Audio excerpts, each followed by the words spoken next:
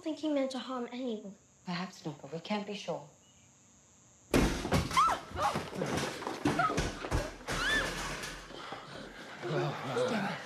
what are you lovely southern ladies learning today? The art of castration. Why don't you just go? We'll help you get your possessions and you can leave. Oh, I can leave now, can I? Just without my leg. Oh, you finished dressing me up. I'll leave when I goddamn want to. Everything's gonna change around here from now on. Let me tell you how it's gonna go. Do you even know why Edwina threw me down those stairs? Or why your Miss Martha there, she took my leg? Because I wouldn't go to her room, or Edwina's. No, they didn't like that much. That's enough. I tell you when it's enough! Please don't shout, Coppola and Bernie.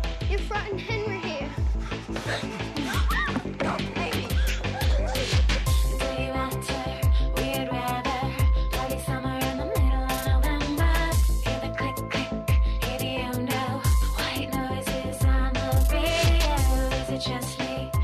All right, welcome to another episode of a podcast directed by. In this episode, we will be finishing off our look at Sofia Coppola. I am your co-host Dave, and I'm joined by my co-host Mike for one more episode. That makes it sound like you're leaving. You're not leaving. That's very ominous. I think that was the original way you pitched this to me. Like, hey, I'm going to have a you're out, buddy. Guest co-host, and I'll tell you what. Nothing against Miss Coppola, but it would have been a different director, Miss Nancy Myers. That would have been the month I was on if I only had not one. Paul Thomas Anderson. Scorsese, not Tarantino, the Queen of Kitchens. That's where Mike wanted to go. I mean, you say that in jest, and I'm just thinking, like, yeah, who wouldn't? That's the correct choice. Luckily, you get to be here for every episode, Mike. Aren't you so excited about that now after going through one director? Again. Like, you know, now you're trying to make it more positive, but it just sounds like a threat. Everything sounds like a threat from you. I mean, we've met. I mean, you should know this by now. And you're coming to visit, which is also a threat as well. It's true. Very ominous here. Yes, okay, well, it fits with the final movie, right? It is. The final movie is pretty ominous. So The Beguiled, which, you know, no matter what Sofia Coppola says, is a remake. I have seen the original Clint Eastwood film. It is a real thing that exists.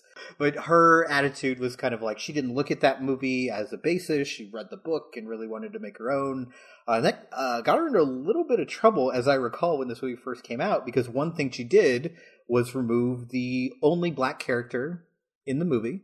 So people kind of got on her about that. And even back then, like when I first heard that, I was kind of like, that's a weird choice. But I don't know that I want Sofia Coppola telling us about the black female experience. I don't know that is. I seem to recall her sort of answering in the same fashion, right? Like know your limits. Well, if you don't have anything to add, then don't try to force it. And I saw both of these like around the same time. I don't remember which one I watched first. I don't know if like seeing the trailer for this, if it got me interested in checking out the Eastwood version, or if I saw that after. That's what happened to me, and I'm sure she'd be very upset by that. No, I don't want you. I don't want you to watch that old Clint Eastwood movie. We're doing it wrong, clearly, Dave. Well, yeah, this is not the first time. And I remember thinking, being struck by the original movie and like how kind of nasty and dirty it was. Yeah, it was great. Clint Eastwood kind of literally talking about like, it was basically the film version of, well, she's old enough to bleed. Like, it was very grungy. And it was like that first scene where he gets discovered by this young girl, and you get none of that here, which I'm kind of thankful for. I don't need Colin Farrell lusting after a 12-year-old girl. I don't need that in my life. I'm kicking around right now in my head. I'm wondering. I don't know. Okay, you said, I don't want to get to like a complete comparison between the two, but So you're saying in the introduction to this soldier, this wounded man, who is now going to be taken in by these women, and some of them very young, you don't think it's as nasty? Because I'm wondering if like sort of the rough edges of Eastwood, just putting it on Front Street makes it more palatable than the used car salesman slickness of Colin Farrell here. Well, I'm going to answer that. But before we get into that, what were your thoughts kind of heading into this movie, both when you first saw it and now as we've watched all of her other films? Like, yeah, I mean, I think I was way more excited for it when I saw the trailers. The look of it, I'm like, oh, cool. It's the Sofia Coppola aesthetics in quasi, thriller sort of horror vibe, where this I don't want to call him lovable scamp, but this somewhat roguish character is Good taken word, in. roguish. Yep. And what is, initially, and I think you get all this from the trailer, what is initially a threat to these women, they become the threat to him. He's the tables are turned, and that goes back and forth a little bit in the film. But I think the trailer definitely had that sense of female empowerment that they were trying to get across. And I just thought it looked cool. I mean, that's not, I don't think that's like a new take, but it just like looked like a cool movie. And I liked that she was going into this, fun genre, I guess. I mean, I don't know if it's a fun film. That might be a stretch. Right. So I was way more excited for it. And I on initial watch that summer, I was just kind of fairly lukewarm on it. I'm like, well, I guess disappointed or thing like, yeah, it was okay, but didn't feel the need to revisit. So for watching it for this podcast, I was looking at it like, oh, we're really just going to like sort of barely cross the finish line there. Just like, all right, we got through that, but the highs were high, but they're over now, and we're going to go out with a whimper. But I liked it a little more, maybe without the excitement, maybe going into it thinking that this was kind of a miss or just slightly off target. I didn't look at the stuff I didn't like as much. I looked at the stuff I really enjoyed this time around. I don't like this already because I agree with you. We're having a very similar experience. Yeah, exactly. I remember when I first went to see this, it was one of the movies I was really looking forward to that year when it came out because I had, caught up with the rest of her work and kind of really liked everything that she had done. And I was like, oh, and she's taken on this, very different thing again, which we've kind of talked about, that like every movie she does kind of feels like, oh, you're taking a risk here. You're doing something not necessarily in your wheelhouse that people would expect. And I don't think I necessarily saw it as a horror movie back then, but I definitely did this time. I even posted something about it like, the Beguiled is elevated horror, changed my mind. Because you slap an A24 logo at the front of this, and this fits in with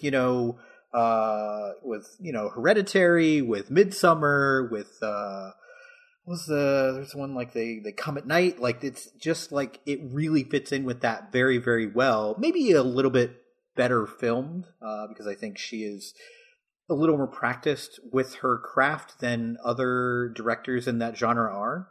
Because I think horror sometimes is this gateway as a new director, and she had made more than a handful of films at this point already, and I think you could really see it as you watch the movie. Like whether you quote unquote like this movie or not, like it's beautifully composed visually. Like it's just wonderful to look at. She really knows what she's doing with light and with shadow, and I think she does a really good job. But when I watched it the first time, I think because of those high expectations, I was kind of like, and again, I'm noticing that who I see a movie with, if I'm not watching it by myself, does have a pretty heavy impact. Ooh, who's to blame for this one? Well, I mean, I think you could guess who's to blame for this one. The person I saw it with, who I'm no longer married to, hated this movie. Thought it was hilariously bad. Like just mocked the entire thing. So I walked out of it kind of with this negative attitude. I didn't think it was terrible, but I was just kind of like, I'm not a fan of that, and I kind of expected to be. So I watched it this time, and I don't love it, but I like it. I think there's a lot to like here. I think there's some good performances. I think, the script is a little dramatic, maybe overly so in certain sequences, but I think it still works overall, and I had a much better time with it this time through. I don't think it'll ever be my favorite movie of hers. I don't think it's her best, but I did enjoy that, 100 minutes or so, and I definitely didn't the time before.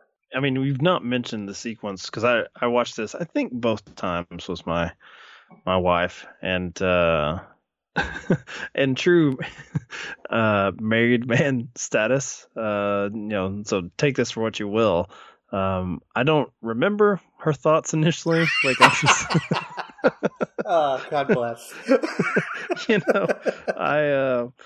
I don't know if they just didn't have that particular like line that I could steal from my own podcast. That's what My you're wife always is like, listening for. Where's the Yeah, Where's the yeah. good stuff? Nope, I'm like, nothing that on this doesn't one. okay. That's not a top of the show bumper, and I don't know how I can work That's that in. how you think about all your conversations with your Mhm. wife. It's fair enough. You got to open with a bang, and the music plays and all that. But she doesn't understand the machinery behind movie watching like we do, Dave, Obviously. the correct way. But we did watch it together again, and I don't think, since this is much closer, a few weeks ago that I watched it with her, I don't think this is one that really struck her. I think I said in an earlier episode that she watched all of these films with me except for Lost in Translation, which I just assumed that she had seen like everyone else, and so Like every that is human being on the planet. Yeah, the come one on. Sofia Coppola film that she's not seen is Lost in Translation. Still. And I don't think she had strong opinions about Beguiled, but I did with one sequence in particular. Okay. And it is when Colin Farrell has, he has been wounded in more ways than one Yes. by these women. And Does this have to do with the turtle? Because that's the turtle. Yeah, there it is. I knew it. See, this is how well we know each other. As I watch movies like this, and I'm like, oh, Mike is gonna definitely talk about the turtle. So Henry, he's was just that like- the turtle's name? I think it's Henry. Yep. He is just going in on these women. He's just, I mean, all up in their ass, just about what they've done to them, and like all of them, like as a collective, as individuals. And as we said, some of these are very young. Then you have Nicole Kidman as the sort of, the head of the this matriarch. women's club. Mm-hmm. Yeah, I mean, that's not. She's a little sexier than that, Yeah, There's that's a little true. fire Yeah, there. she always is. Yes.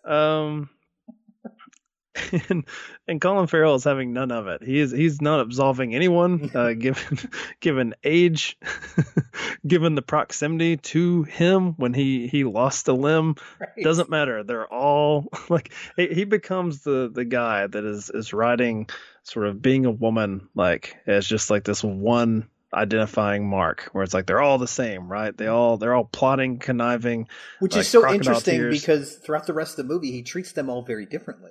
Because Yeah, he's trying to get something out of all of them, and then when everything goes wrong, it's like, oh, this is who you really are. Woman folk. Yeah. Can't be trusted.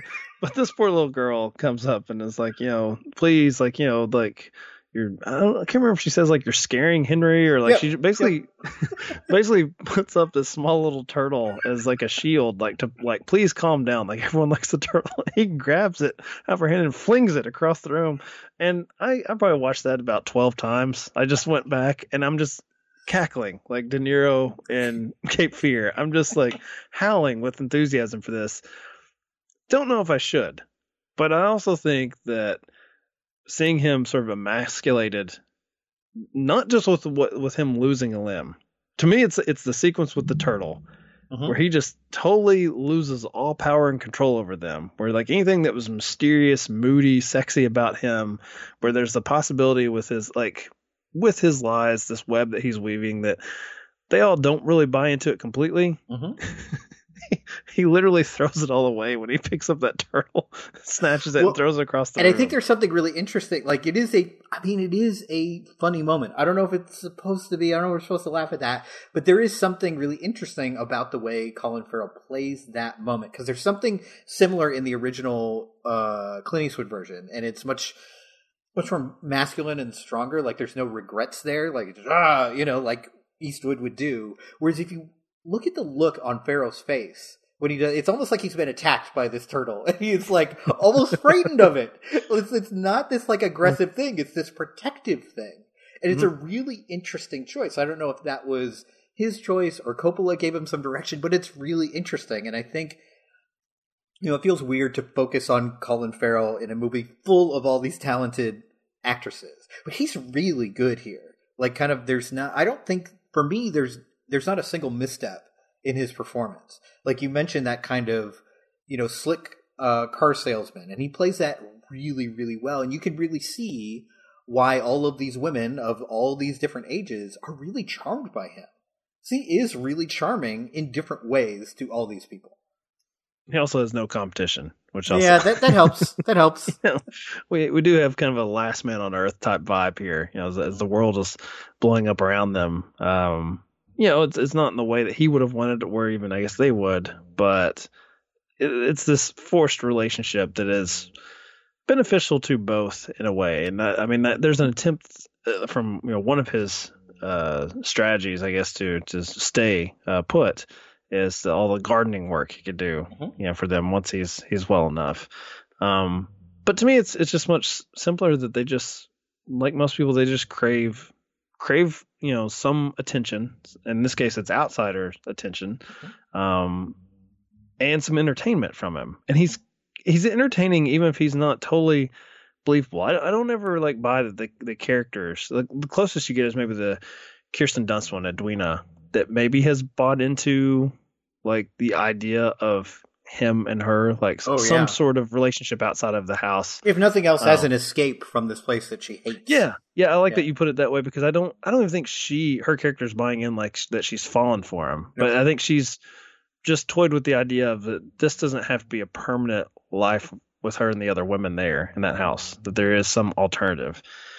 But I think, Nicole Kidman, her version of Miss Martha is kind of like an old cat, that is bemused by this consummate bullshitter that he could pull one over on her. And I really like her performance here. I don't think I really gravitated towards that. I think I was more into the concept and the we talked about the genre, Sofia Coppola does horror maybe, and I was just wouldn't that be cool? And this time I just looked at it like either a stage play or just like a character drama, where I just enjoyed watching Nicole Kidman listen to horse shit, and she plays her cards very close to the vest, and then she gets her man in a way. Kind of. I think her performance is probably the most interesting in the movie. I think it's got a lot more levels than any of the other characters, including our male character.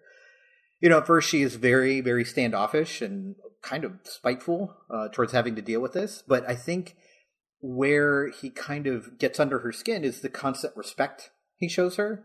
Which, as a woman during that time, is probably pretty rare. And I think she responds really positively to that, to the point where I think she desperately wants to turn him in, but she's not able to. And there's a moment in the movie where you can see she's trying to get someone else to make the decision for her, because she knows what the right thing to do is, but just can't bring herself to do it because he's been so respectful and so nice throughout this whole process. And whenever he makes a mistake and she snaps at him, he immediately apologizes, probably like none of these girls have done for her, because they're all kind of, they're growing up and they have that kind of attitude, and she's trying to keep them in line. And there's a moment where soldiers have come to the door, and she kind of takes a poll of the room and goes does anyone think we should get rid of him? Because she knows that she should, and just can't quite, for lack of a better term, pull that trigger. And she wants someone else to do it for her, and no one else does. They're all like, no,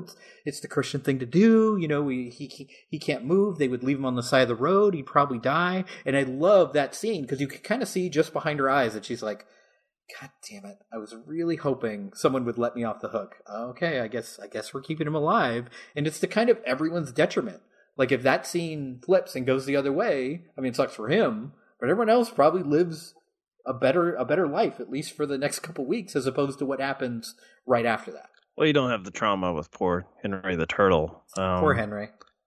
I think she sees him as a conduit for power over the other women. That she's taken on the their responsibility in this time of war for some degree of normalcy, and that maybe that's going back to the black character no longer being in the story, is that there's definitely with the women here, there's a head in the sand sort of mentality over just how much the landscape is changing from a cultural point of view. And you can either look at it as a courtesy, a service she's doing and trying to maintain some degree of the old ways, but their education that they have here, it's interesting. It's starkly different from this, learning the ways of the world, the manners of the world, and then the next scene there'll be two girls out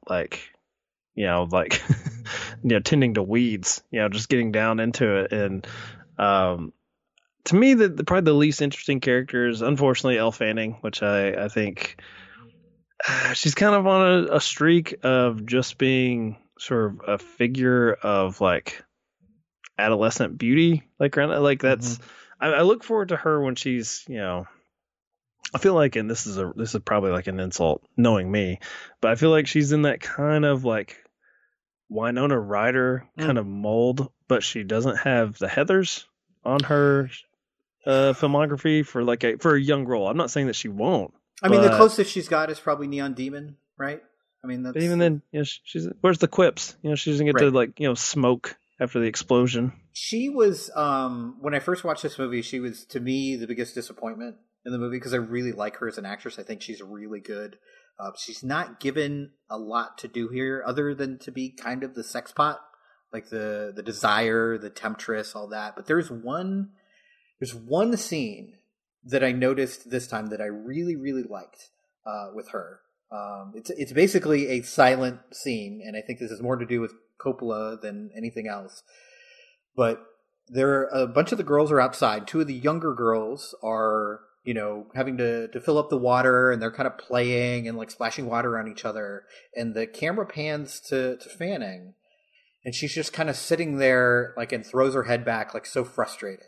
And it is a perfect encapsulation of that kind of in-between time in a person's life where they're too old for these children's games and not old enough to do the things they really desire to do. And it's this really quick moment, but I really like that moment. But other than that, I don't think she's given that much to do. She's there to kind of be an antagonist, specifically for Kirsten Dunst's character, for Edwina.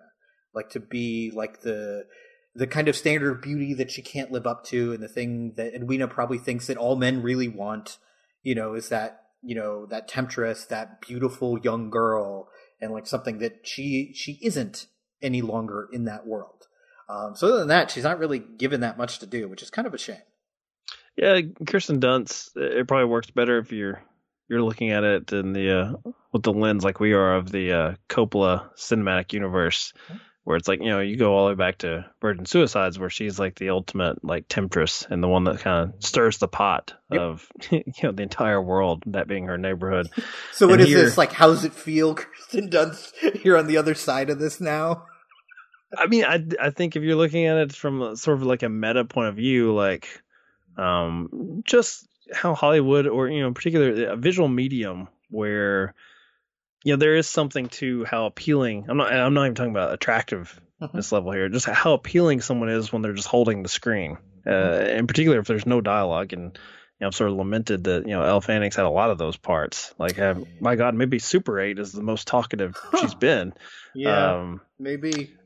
But Kirsten Dunst arguably probably is better when she's quiet. Like, I mean, I'm trying to think of her when she's at her worst, and it's like, Elizabethtown. I mean, not a good script, but yeah, I'm not putting that on her. I'm not, but that's an awful lot of talking. That's probably the most talking she's done in a film. And you compare that to something like Virgin Suicides. There's just something alluring about it, where she just without any words, she can hold the screen. But I do think there is some sort of commentary where this is, two collaborators that have worked together over a course of time, where you are seeing her going from a literal teenager to an adult woman. And that's what this character is going through, where it's like she is questioning is there going to be another man that chooses her in some way? And if you want to take a step further, not even just men, but like, her role, her sort of position within these women, will she be looked over? Is she only there because she's of that age where it's like, well, you're slightly older, so you're more responsible? What about when these girls grow up?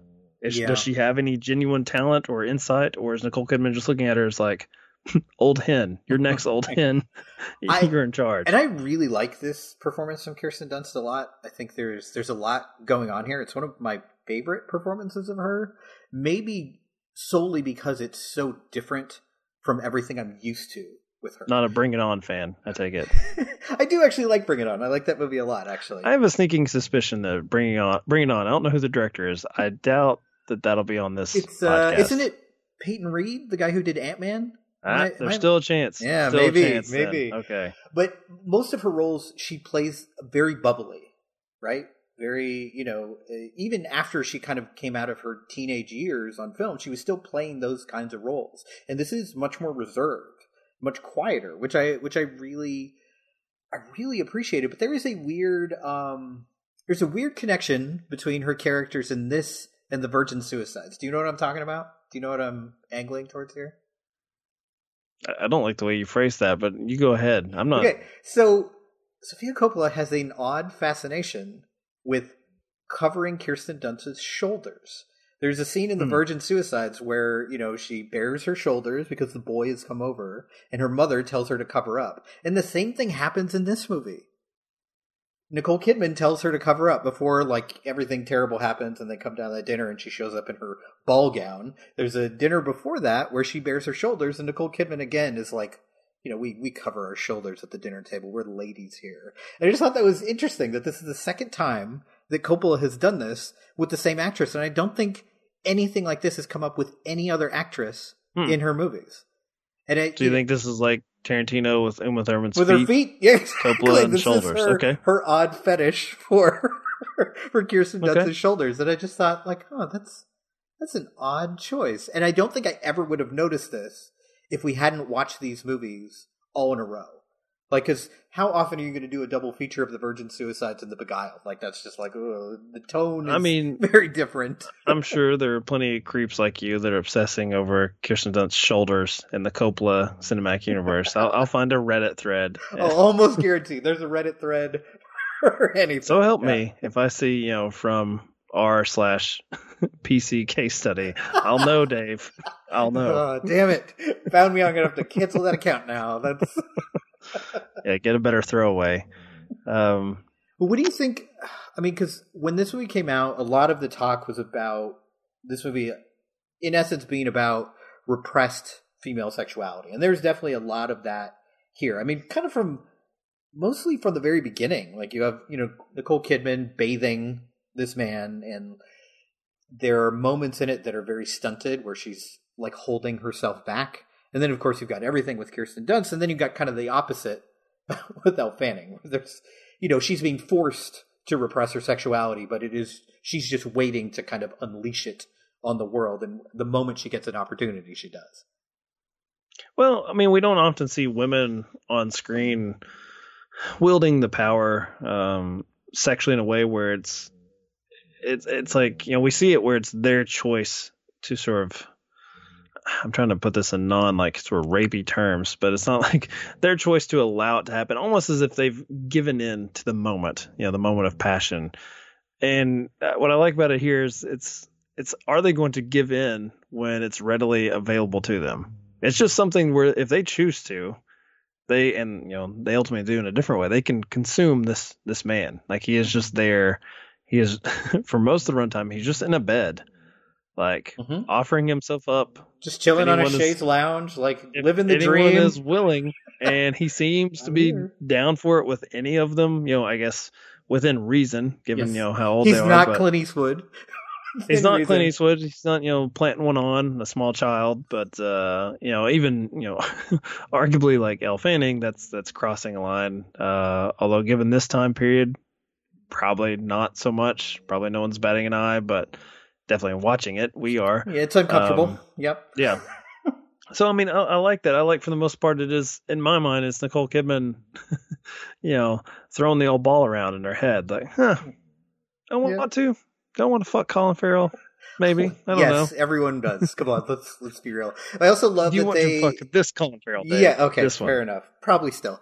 But I like that they also, I think, kind of had to pull the same thing they do with movies with Michael Fassbender, where he can't get rid of the accent, so they have to create a backstory about I came over from Dublin, and then I paid $300 to stand in for someone in the war. So it's this explains my ridiculous over-the-top Irish accent. It's the same thing they did in Slow West with Fassbender, and that struck me as pretty comical, because it makes me wonder, what would Colin Farrell sound like even with an American accent? I don't know if I want that in my life. So I'm kind of glad they went that route. I mean, I thought it actually played pretty well, because it's just man, this guy's got shit luck. You came over on the boat on the wrong time, man. This is sure there was a pub you could have wasted away a few years in, just whatever, just sit this one out. And I mean, the biggest hang up with me for this movie is I don't, I still don't know this McBurney guy. I don't know what he's thinking. Like if he's because he's playing a role with absolutely everyone for the entire movie. I think that's that's the negative of a character like that. Like there's no buy-in, and I think he is the character that, even though he does all these terrible things, he should be kind of the most likable because he's kind of showing you some personality. Whereas a lot of these women are very buttoned down and very repressed, so they're a little bit harder to access, which is kind of the point. But when his whole thing is putting on a different face for everybody, you're like, where's my way in to any of these people? Because, okay, does he have like the ultimate like survival instincts? Some of them, but then he just can't help himself. Like he's like, he's got too many, this is not Danny Ocean, right? Where he's got like a backup plan to the backup plan. Like he's got backup plans. But there's a double feature for you. Jesus. Well, yeah. But if any of these young ladies compare notes, you're fucked. He's in trouble. So, you're depending on the fact that no one talks to one another. So I don't know where this would stand on the Bechdel test, like, because I assume that they all, like these women, when they have conversations, it's always about this dude. It's always about. Yeah, I mean, you have the sequences where they're talking about school and there's they're teaching. But they're not really interested in that. No, you know where their head's at. The point I was getting at was, what do you make of? He makes this sort of getaway plan, I guess, with Edwina, this fantasy that they could go off, live another life, and you're thinking like, okay, he's just thinking, I need to get out of this place, and I need some sort of coverage, so I have this like sort of fake fiance wife, and we'll get to some other point and get away from the war. And what does he do? No, I'm gonna go in another chick's room. It's like, what, dude? What are you? And I mean, the plan is probably faulty anyway, right? Like the man is clearly broke. He took $300 to get shot at in a war. Clearly, probably doesn't have a place to live when they leave. She's a woman during this period of time, so she's not working, and she is. I think you're meant to think that all of these women are pretty high class, so they're used to being taken care of. Like, this is not a situation that's going to go well for anyone. What you're providing for me is a voiceover where Corporal McBurney is going to Edwina's door, and then he's like, you know what? It's not going to work anyway. I might as well just go to all the rooms. I'll just try to have sex with all of them. So I guess, it's... I don't know how it is in the original novel. I don't know if it's just sped up like this, where it's like the big sort of like shock reveal. But after that point, it's moot point. When he gets thrown down the stairs, the man's got different problems at that point. Yes, absolutely. And terrorized by a turtle. Like, and who among us hasn't been there? I think I've talked a lot about bad double features with this, but I do think this makes a great double feature with Phantom Thread, the Paul Thomas Anderson movie, because of kind of how the movie ends.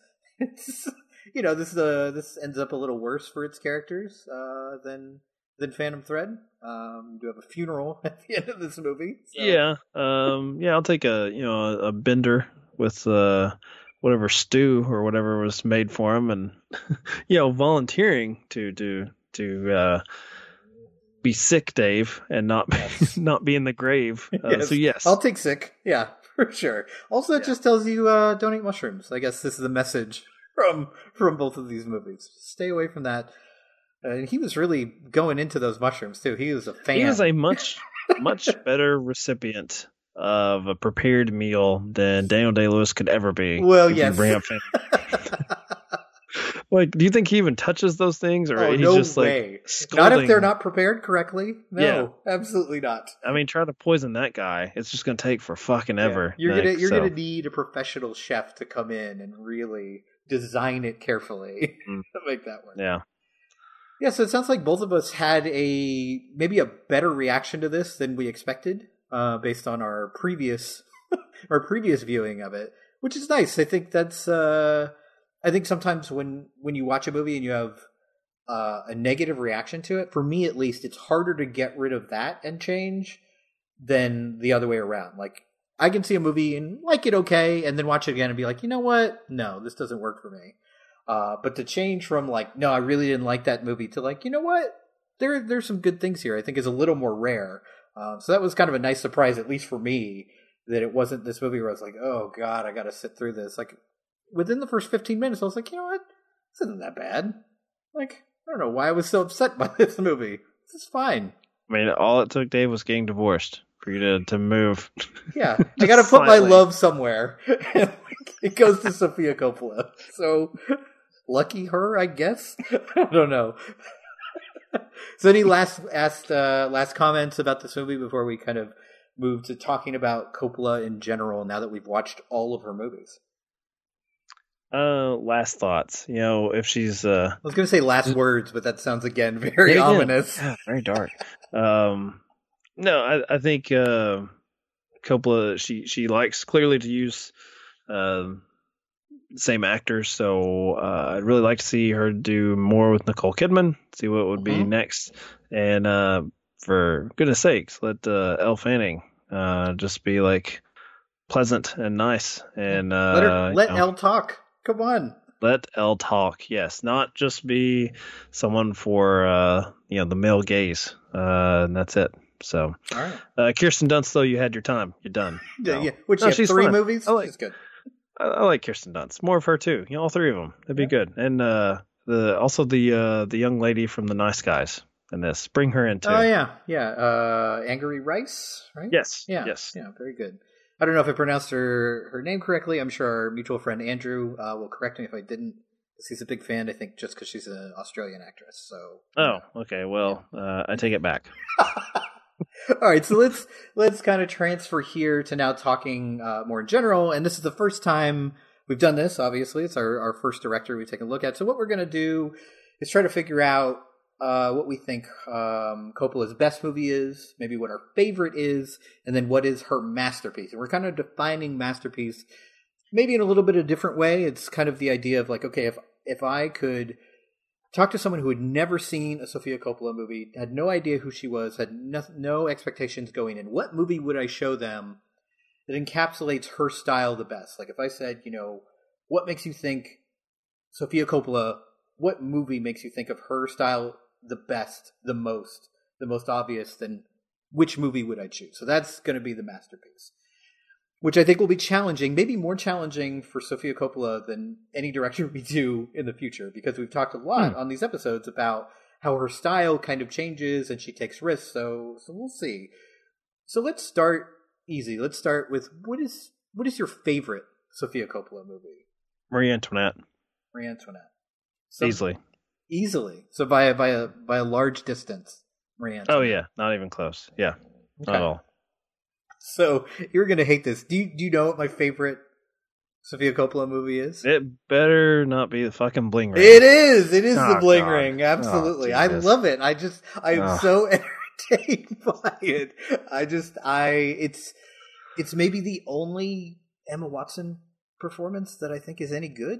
Like she's fine. Yeah, because she's pretty bad. I mean, she's fine in the in the Harry Potter movie. She's a child actress, whatever. There's not. They're like animals at that point. Yes, They're like, exactly. As we talked about, like working there. with kids and animals, it's all clever editing. So she's fine there. Mm-hmm. But like, what else did she do? She had a Beauty and the Beast, which is not very good. She did that movie with Tom Hanks. That was Circle. Yeah, Circle, which not good. Is horrible, and she's really bad in it. Like, so the fact that Coppola got this performance out of Emma Watson, I'm kind of in awe. And I think this is more to do with Coppola than it has to do with anyone else. Do not tell me this is your favorite because it is. It's got a terrible actress in it. I legitimately enjoy this movie. I think this is, I talked on that episode about how like, I don't know if I could ever watch it again. And I watched it again and I had a blast. I was like, this is great. So that is my favorite. But moving to best, to me, her best movie. Hold on. Okay. The only one in this process that I think I gave a negative review was the Bling Ring. And it was look, you were mad at me for agreeing with you so much. I had to bring something to this. All right. So yeah, that's my favorite and my least favorite are both. They both have a healthy distance from the closest competitor. I'll say that. But I think to me, her best movie is Marie Antoinette. Okay. And I didn't think I would say that going in. I was sure it was going to be, Lost in Translation or The Virgin Suicides. Those are both very, very highly thought of. But I just think in terms of performance, in terms of script choices, and certainly in terms of visuals, I think it kind of blows everything else she's done out of the water.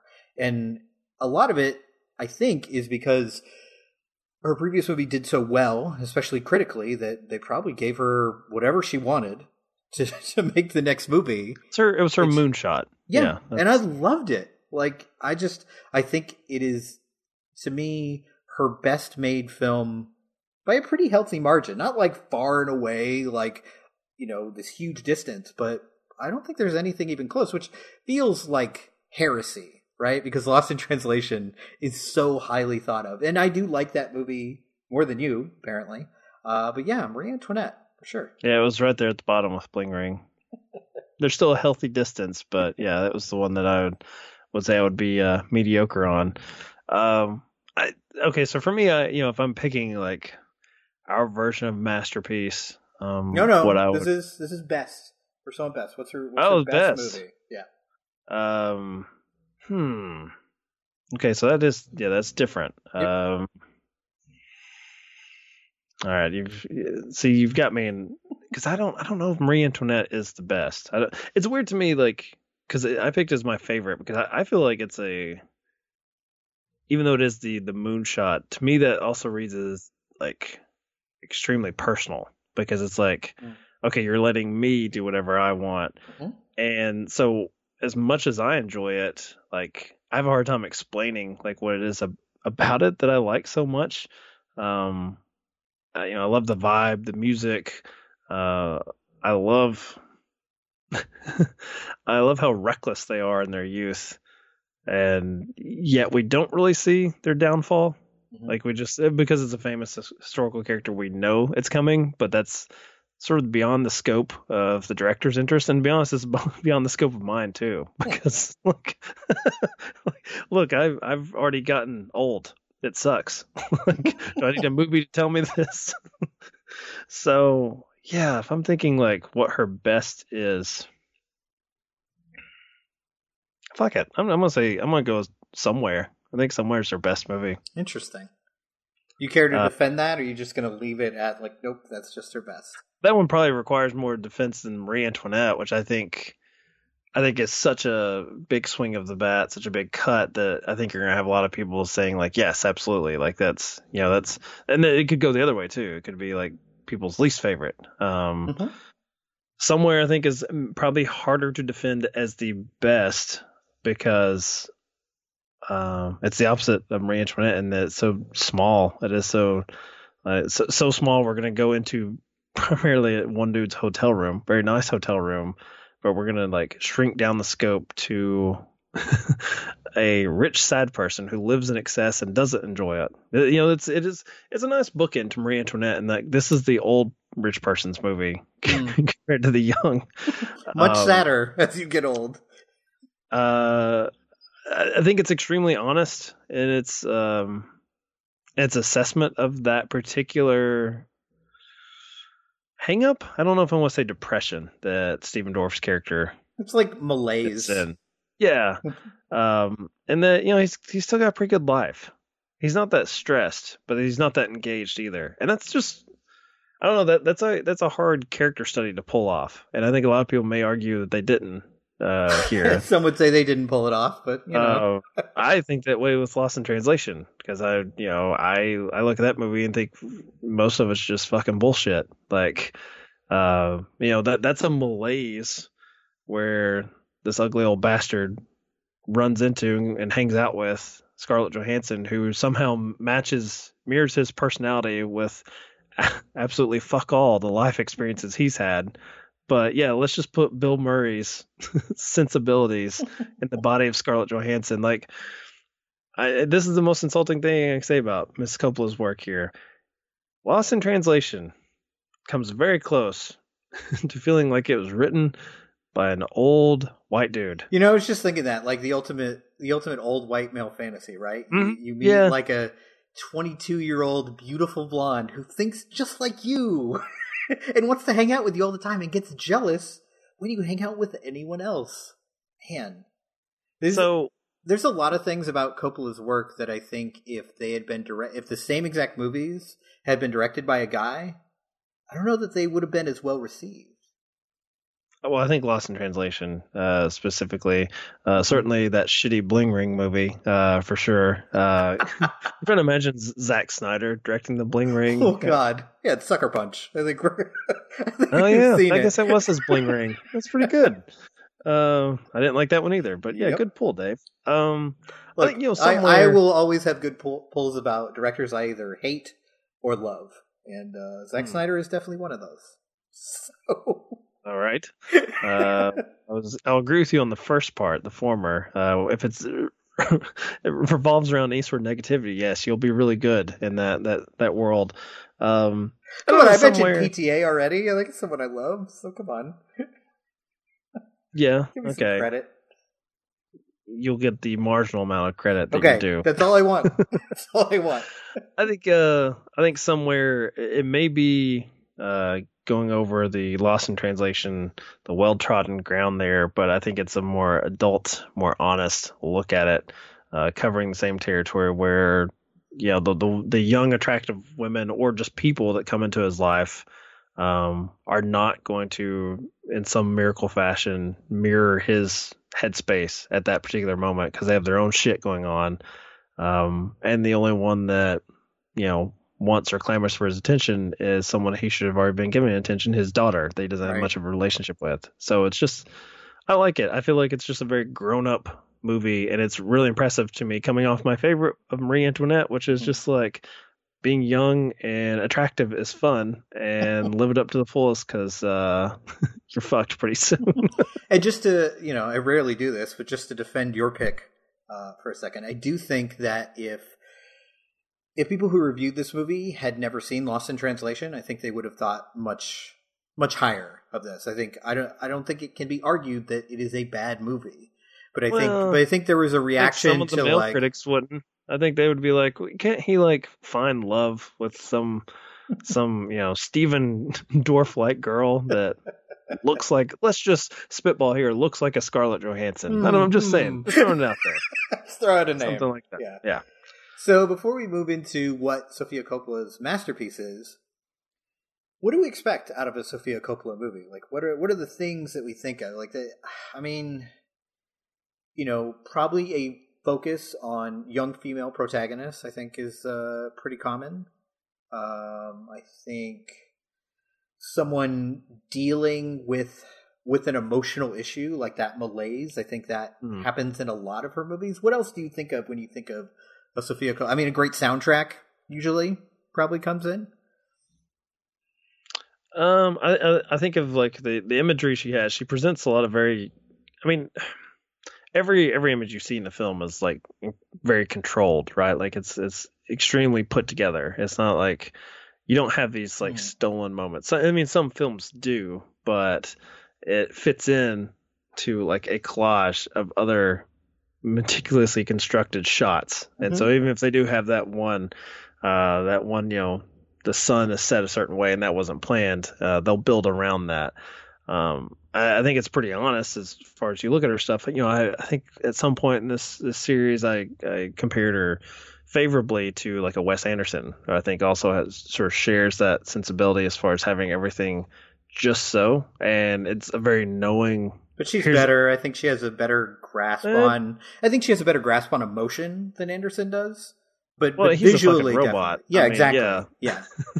But I can see that comparison. Of emotion than visually. He does. Yes. Your dog's great. He is great, and Wes Anderson kind of sucks. So. He makes good, stop motion animation movies when he's living in another city and other people are doing all the work for him. So is that what happened with Fantastic Mr. Fox? Yeah. No wonder I like that movie so much. Yeah, because it's Wes Anderson directed by not really that sort of thing. But she has these even though it's very well put together, and you're like, oh, that looks exactly in her mind's eye, she got exactly what she wanted. What she tends to capture as far as the actual narrative she's telling are these very fleeting moments. And I think that's an interesting mix there to have that. Like, I wouldn't say like a Fincher or a Kubrick is like, oh, they captured the fleeting moment there. It's like, no, this has been staged out for 6 months, and it's like, we've rehearsed it, and poor Jake Gyllenhaal in Zodiac is like, oh, your hand didn't look right. Let's do 172 takes, of you picking up a folder. So that's, to me, like that's what I think of. I would say like, yeah, it's going to be a very precise look, but there is going to be a loose energy somehow that she still gets through in that precise quality, which is really impressive. Okay, so pressure's on, Mike. What is Sofia Coppola's masterpiece? Look, I blew my load with the first two. The masterpiece is Virgin Suicides. I think God damn it. I hate agreeing with you, but yes, look, you're absolutely right. Okay, like I don't. I like the way you've set it up as far as like you give room to work here. Right. I know you don't like me springing this on you a little behind the scenes. I told Mike about 2 minutes before we recorded that we were going to have these three. I got to make 3 picks here, and all I really want to talk about is Marie Antoinette, but that's fine. I'll talk about 2 other movies. It's probably a little harder with her because she's had so few movies. Like, it's not like she's made 35 movies, so there's a lot of room. This is like, okay, you got to pick 3, and she's made less than 10. Yeah, this episode, let's see, I talked about Beguiled, and then the other 2 I didn't really much care for, so here are the 3. Honestly, if I'm trying to get someone into Sofia Coppola, I think the first work would be, to me, representative of this is a Sofia Coppola film. I think Virgin Suicides sort of encapsulates everything. Like, I'm not saying the woman needed to retire after that because she gave me Marie Antoinette in Somewhere, which I prefer, but I think most people, whether they like it or not, I think if they watched all of her work, Virgin Suicides would sort of set the tone as far as like, okay, like I have a good grasp on like, type of filmmaker or the type of themes that she's interested in. Mm-hmm. Yeah, I mean, I totally agree. It's got, we kind of mentioned a couple things, but it's got an amazing soundtrack. It's got her kind of exploration of both the male and the female gaze, which I think is another thing that she's pretty accomplished at, that I can't think of many directors that can do both. Like we kind of talked about in our Virgin Suicides episode about that a lot of this movie is, even though the protagonists are the women, it's kind of flipped. It is focused on these boys being on the outside looking in and trying to figure them out, like teenage detectives. So it's got that, and it's got those fleeting images you talked about. I mean, let's face it, it's got Kirsten Dunst, which is another thing that you kind of come to expect in her work. So yeah, I really do think, and it can feel almost like an insult to say like, oh, your first movie is your masterpiece. Like, and I want to make it clear that we're not saying like she made this one good movie and it's been all downhill ever since. No. I think there are higher moments for her, higher accomplishments for her as a director. But if I wanted to show somebody, hey, I really like Sofia Coppola movies, let me sit you down and watch this and see if you're into it. This is the entry point. This kind of gets everything that she's really good at, and as you mentioned, all the themes that she is going to come back to. So yeah, I really do think, God, I hate that we're agreeing, but the Virgin Suicides is Sofia Coppola's masterpiece.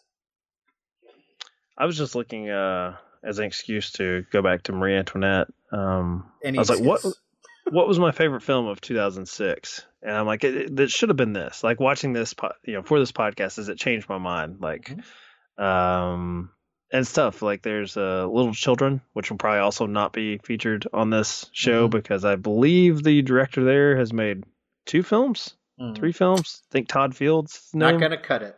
It's. I mean, it'd be easy work for us. It'd be a good month. Yeah. Marie Antoinette is just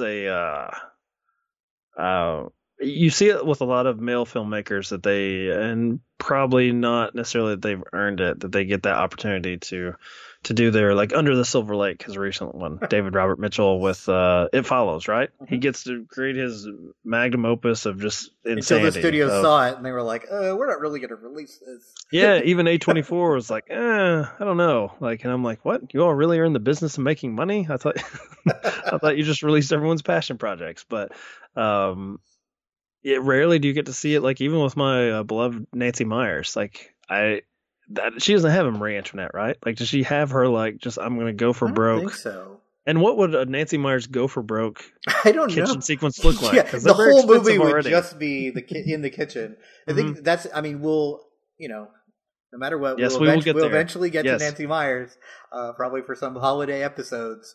But I think she's going to be difficult to figure out what her masterpiece is because there's so many similarities. Like, you know what a Nancy Myers movie is.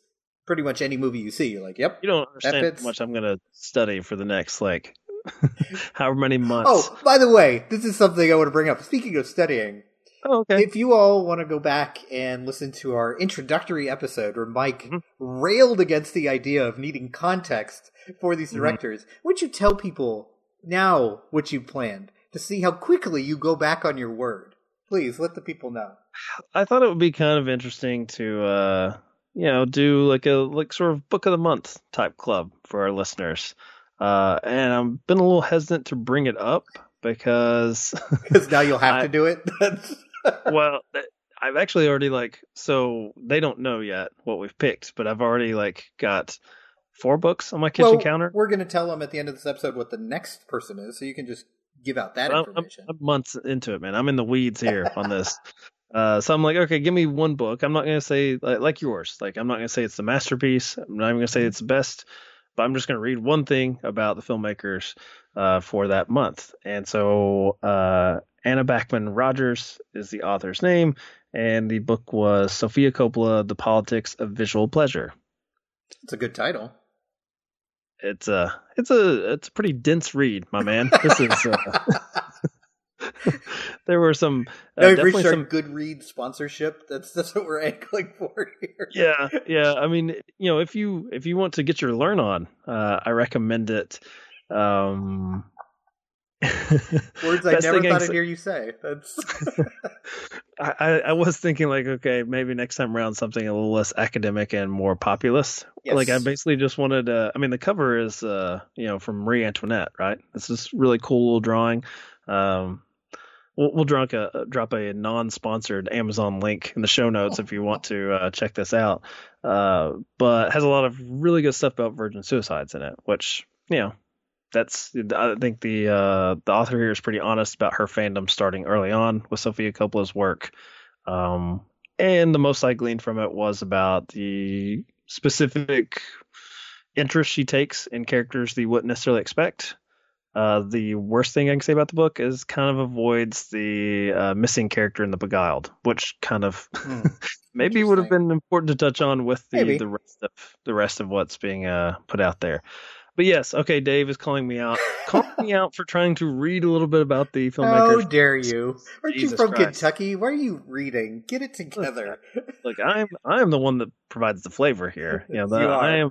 I see a lot about there being too many podcasts with white dudes on there, and I'm thinking not from Kentucky. It's true. I mean, the only podcasts I've ever heard from Kentucky all have you on them. So I mean, I've got 18. Yeah, so exactly. I've got the market cornered. Yes, for sure. So I read a book, and Dave's upset about it. I'm only upset because you were complaining to me about needing context, and now so quickly, without even telling me, I've flip-flopped on this like a politician. So now that you've read a book on Sofia Coppola and seen all these movies. That's why I didn't bring it up. It's really not a big deal. Sure. And seen all these movies, has your opinion of Coppola changed at all since before this month? I mean, maybe some people listening to this would say it's not been a good experiment for me because I've come out so harsh on Lost in Translation. Bling Ring, I think you're kind of alone. For sure. Yes. I don't think too many people are going to care if I rip on that a little bit. It just confirmed to me that Marie Antoinette is a goddamn masterpiece is all. So it's I actually was... Even though it's not her masterpiece. Not by our definition, right? Yes. Because then we can't do the favorite best thing. You've got to stretch out these minutes. We got bits, we got gags to do. Next time I won't have a book. I don't know what I'll have. If we do Tarantino, I'll have the best action figure you can buy from one of his. Or God help me, if we do Kevin Smith, that's a whole that's a wormhole that I'm going down there. I think something like that. There's a little bit of self-doubt when I get really jazzed about something I wasn't expecting. It kind of slaps me in the face, and not used to that positivity. I don't feel comfortable with this.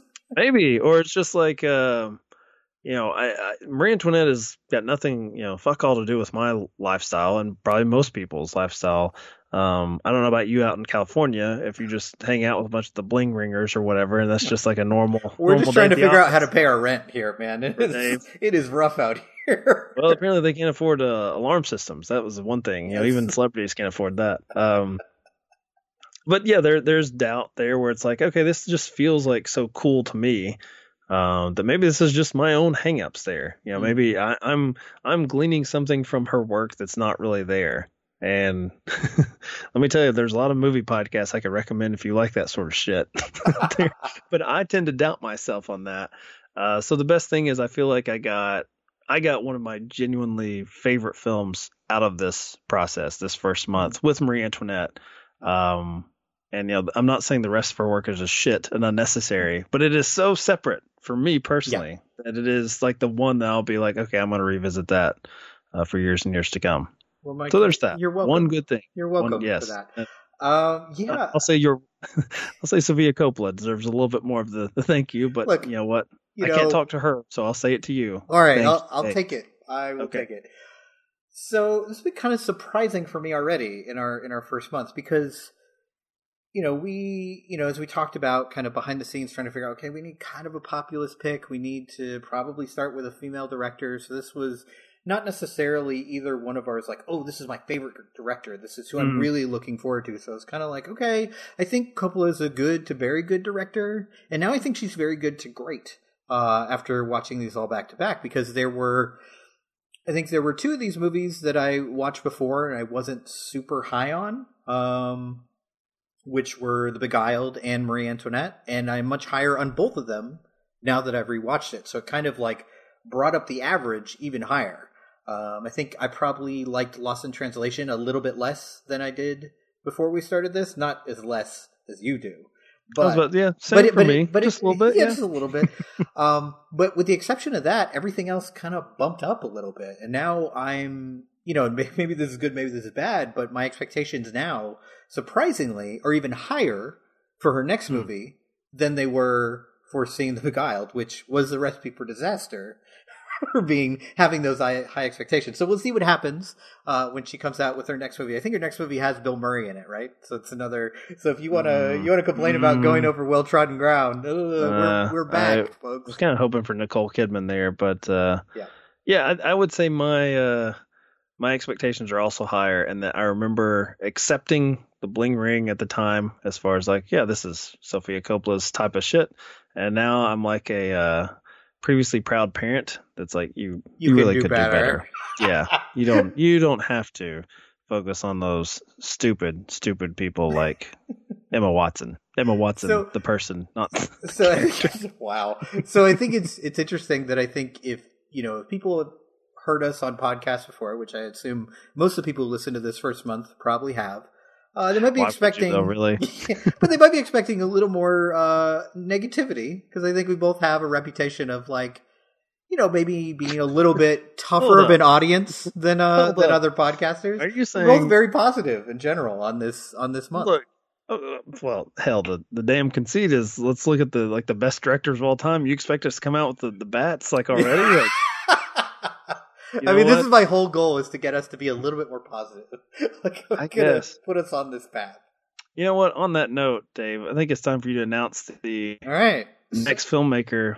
Which was my choice. I will say. I'm just gonna put it out there. I've been motherfucking you. I don't know how much, as I've struggled to get through this first movie for weeks now. Weeks.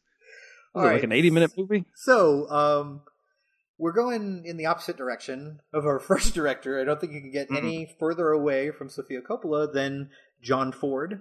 John Ford, whose career started before the talkies. So that's kind of what we're looking at here. First film out the window. Yeah, we weren't going to do that. So the movies we are going to do, we're going to do The Informer, which is the movie Mike is struggling through currently. We're going to do Stagecoach and Grapes of Wrath in our second episode. How Green Was My Valley and They Were Expendable in our third episode. My Darling Clementine and She Wore a Yellow Ribbon in episode 4. Episode 5 will be The Quiet Man and The Searchers.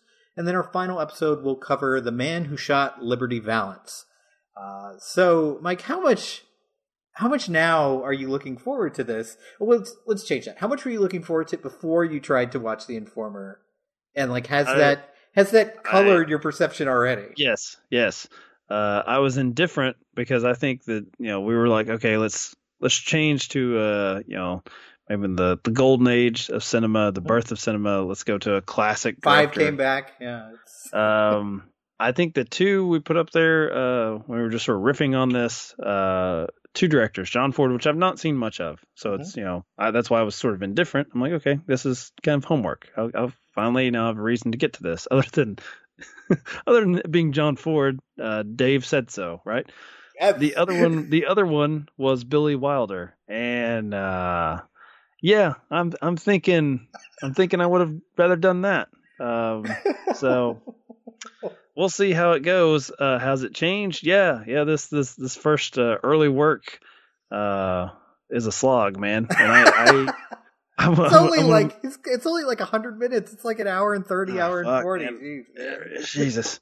Every 10 minutes is like an episode of Chernobyl and not entertaining. It's just like painful. It's just agony. I have a feeling that this next month will be way to where sell it to our subscribers. By the way, yes, watch these movies with us. I'll probably make some enemies. If you're getting some John Ford super fans who I'm just calling into question their character. 20 minutes into The Informer. I have seen Stagecoach before. Let's see. I've seen one other one that you named off there. The other kind of well-known one, probably The Searchers. Yes, I've seen The Searchers, but I've not seen The Man Who Shot Liberty Valance, which is also famous. So, which you should have. It's Jimmy Stewart. I'm shocked that you didn't see this one out of all the John Ford. I was just listening to a podcast the other day talking about Some Like It Hot, and I got really wistful. I was just like, God damn, man, I've never. I could have been watching this. But yeah, it'll be John Ford, and boy, won't that be fun. Yes, it will. Good attitude, Mike.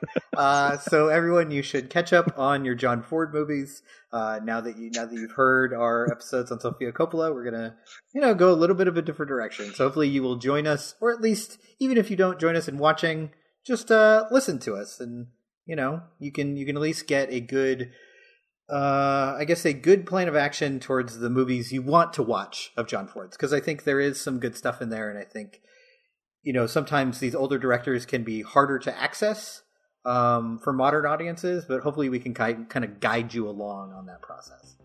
You know what? If we can't, I'll be the one saying because they're fucking boring. That's why. All right, that's enough. We are going to end our Sofia Coppola episodes now on that super high note.